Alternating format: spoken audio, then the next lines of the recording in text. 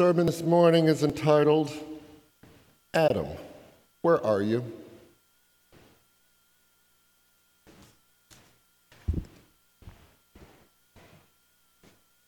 A number of weeks ago, I was reading a book entitled Pastor by William Willimon, a bishop in the United Methodist Church and past dean of the chapel at Duke University Divinity School. It seems to make sense that I might start my sermon today with that information being in the shadow of this nearby college of ours. Willimon was providing me pleasant company while I read the chapter on pastor as counselor. Then in the middle of the chapter, there was an interlude. He sometimes puts these subsections within chapters. It seems he has a lot to say, or, like me, enjoys going off on tangents now and again. The interlude was titled Augustine's Confessions as Word Made World. Word, W-O-R-D, made world. It piqued my interest. Confessions had captured my interest when I read it. Written in the early 5th century, it was the first autobiography the world has ever known. And true to form of the many that have followed, it was a little off color. Confessions is a treatise of sorts to God. Augustine confesses that when he was about 15 years old, he ran wild with lust and enjoyed it. He said, "The evil in me was foul, but I loved it." Now I suggest you not race off to read Confessions for its smut. Augustine was, after all, a bishop when he wrote it, and when it's read today, it's read as spiritual guidance. Now I was intrigued to see what Willimon had to say about confessions. He said it could be read as Augustine's story of a lifelong struggle with and wonder at words. He says that for Augustine, words are a mechanism whereby he is able to make connections. Words enable his interior to be made exterior. Like Augustine and Willimon, I too like words. So I got caught up in thinking about words, their meaning, their use, and their power. Willimon then throws in this parenthetical comment by Karl Barth, a famous 20th century theologian who places a primary focus on words. He quotes Barth as saying, "Our relationship with God rests upon our being addressed, Adam, where are you?" So here I am. I'm reading the book, Pastor, speaking about confessions, and out of the blue, Karl Barth enters the scene with the words, "Adam, where are you?" I found it jarring. It stuck with me. It was like getting a song in your head.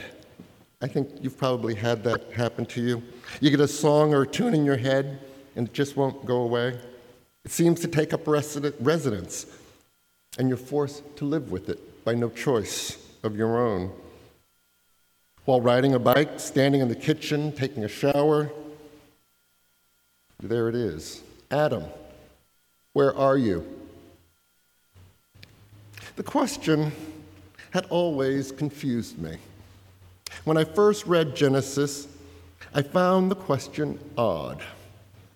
Let me position you, if it's not completely in your head for memory. Genesis chapter 3, verses 6 through 9. "So when the woman saw that the tree was good for food, and that it was a delight to the eye, and that the tree was to be desired to make one wise. She took its fruit and ate, and she also gave some to her husband who was with her, and he ate. Then the eyes of both were opened, and they knew that they were naked. And they sewed fig leaves together and made loincloths for themselves. They heard the sound of the Lord God walking in the garden at the time of the evening breeze, and the man and his wife hid themselves from the presence of the Lord God among the trees of the garden. But the Lord God called to the man and said to him, "Where are you?"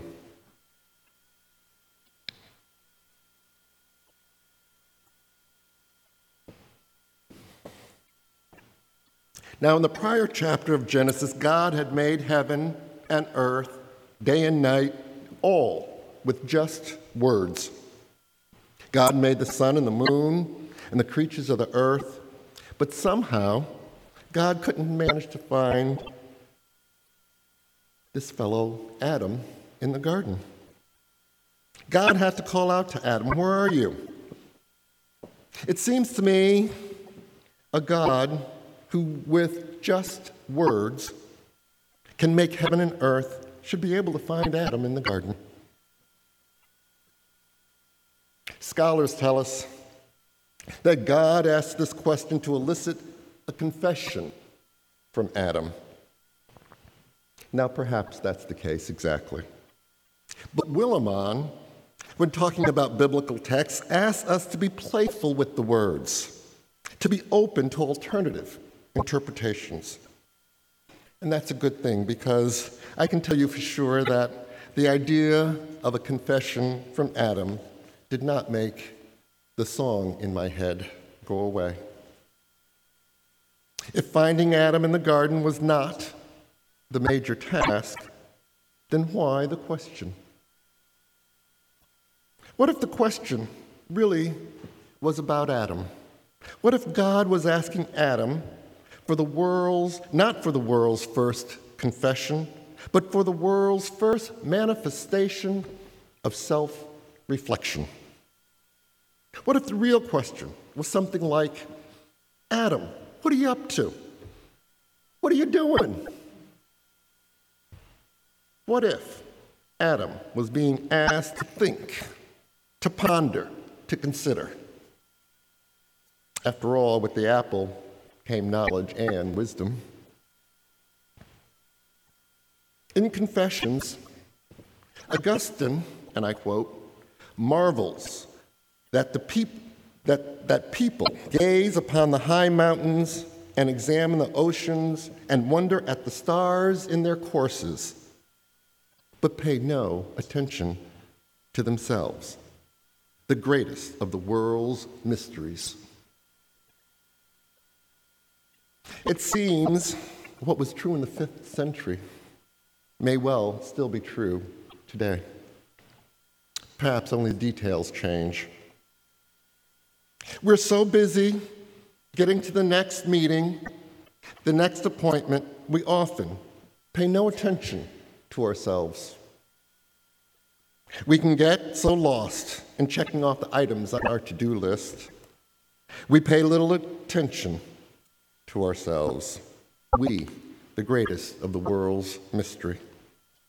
We can be so focused on winning the argument, so very convinced that we are right and the other wrong, that we pay no attention to ourselves. We can be sad or feel lost and not even know it, because we pay little self-reflective attention to ourselves. I remember when at seminary I took a course called Money Matters. I expected it would focus on the financial aspect of church administration. Instead, in large measure, it focused on the individual's relationship with money. The first assignment was to write a money autobiography. Mine was very short. We looked at the messages about money we received from our families, from the church, from our community. To what extent was our ego tied to how much money we had or didn't have? We even had to talk publicly about that very private thing called money. Now, I was feeling increasingly untethered by all of this. In addition, I had spent several days alone, and I was feeling bad for myself because the next day, which would also be alone, was my birthday. I had taken myself out to dinner that evening, and on the way home, I hit a sheet of black ice and watched as I careened out of control, headlong, into a tree. Now, some say all things happen for a reason. It's said there's something to be learned from every event. Sometimes we do not have a who to call to us to stop and take notice of what's happening in our lives. Sometimes it's a what that gets our attention and demands self-reflection. I believe the universe is always speaking to us, whether we pay attention or not. When was the last time a who or a what called to you? Who or what calls to you? Where are you? What are you doing? Who or what helps or encourages you to pay attention to yourself? Who or what asks you to consider just what it is that you're up to be self-reflective? Who or what helps you to stop long enough to consider the world's greatest mystery?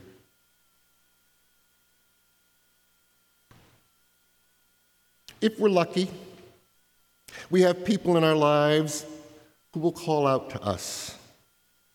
Where are you? If we're lucky, we have people in our lives who will tell us, who will not let us careen through life unawares. If we all need people looking over our shoulders as we live our lives. We need people willing to genuinely engage us, to connect with us. And we need to be willing to engage and to be engaged. Some 30 years or so ago, while I was an organization consultant, I saw a 4-box model, and it was entitled The 4 C's. It said that these 4 C's were critical types of relationship that we need if we are to stay centered and to be our best. The boxes were labeled celebrate, clarify, comfort, and confront. Celebrate. We need people in our lives that we can go to when we want to celebrate. People who can be genuinely happy for us and our joys. Perhaps you go out to dinner with these folks. Perhaps you just play and party. We all need partiers in our lives, you know. My wife and I have sometimes changed the word celebrate to champagne. We need people in our lives to help us clarify. When we are confused, unsure, or in doubt, people who can be counted on to bring us new or different perspective. Sometimes we pay these people and call them therapists. We need people who can comfort us in times of distress. It seems mothers have a gene for this. The rest of us, I think, need to just learn how to do it. In the world of ministry, They call this being a non-anxious presence. Lastly, or firstly, depending on your personality style, we need people willing and able to confront us. Now, my brother is expert at this. If you have no one in your life, I can give you his number. This person is often a best friend. People who will not just stand by and watch us live our lives. People who love and care for us enough, they're willing to rock the boat, risk discomfort, even rejection, out of their care and concern for us. There was an important caveat associated with this 4 C's model. It said, don't put all your eggs in one basket. The basket may break, divorce, move away, or die. Spread the wealth. Have different people in different categories in your life. Broaden your support base. Strikes me as a brilliant suggestion. Often we celebrate, clarify, comfort, and confront with words. Words, like beliefs, are not benign. They can have a very real impact in our lives. Words can open us up to others or close us off from them. They can invite others in or keep them at arm's length. We can welcome engagement or we can shun it with words. Anyone who has teenagers know exactly what I mean. They seem to have only 3 or 4 possible responses, no matter what the question. Fine, nothing, I'll get to it, or if they particularly feel put upon, get off my back. Now, these are not words that invite especially parents in. But then again, teenagers are not the only ones with such behavior. All too often when we arrive home, our answer is, fine, nothing special. Or sometimes we might be heard to say, we can talk about that another time. Words can welcome, or they can keep us at arm's distance. Willimon says, without the means to make connection with others, we are others unto ourselves. Augustine says, words are a means toward community, toward communion. The means by which we make connection start with intention. Do I want to be in communion with myself? Do I want to be connected with others? Do I believe I will be harmed by or benefited by connection with others? Do I fear genuine engagement, or do I know I need it to survive? Words do reflect our intentions. Words can open us up to others, or they can hold us apart. Words can invite deeper connection. Words are a means to community. Words of connection are not always nice, warm, and fuzzy words. They can be questioning, challenging, probing. Words intended to connect are a gift to both ourselves and to others. Words can be used to reinforce our egos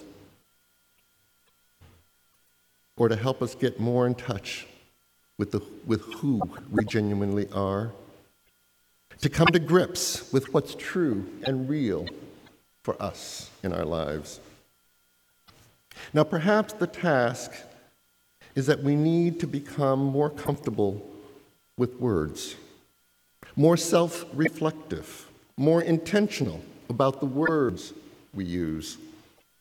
Are they inviting words or distancing words? Do these words accurately reflect our intentions? Perhaps we need to listen more closely to the words of others. Can we hear their meaning, their intention?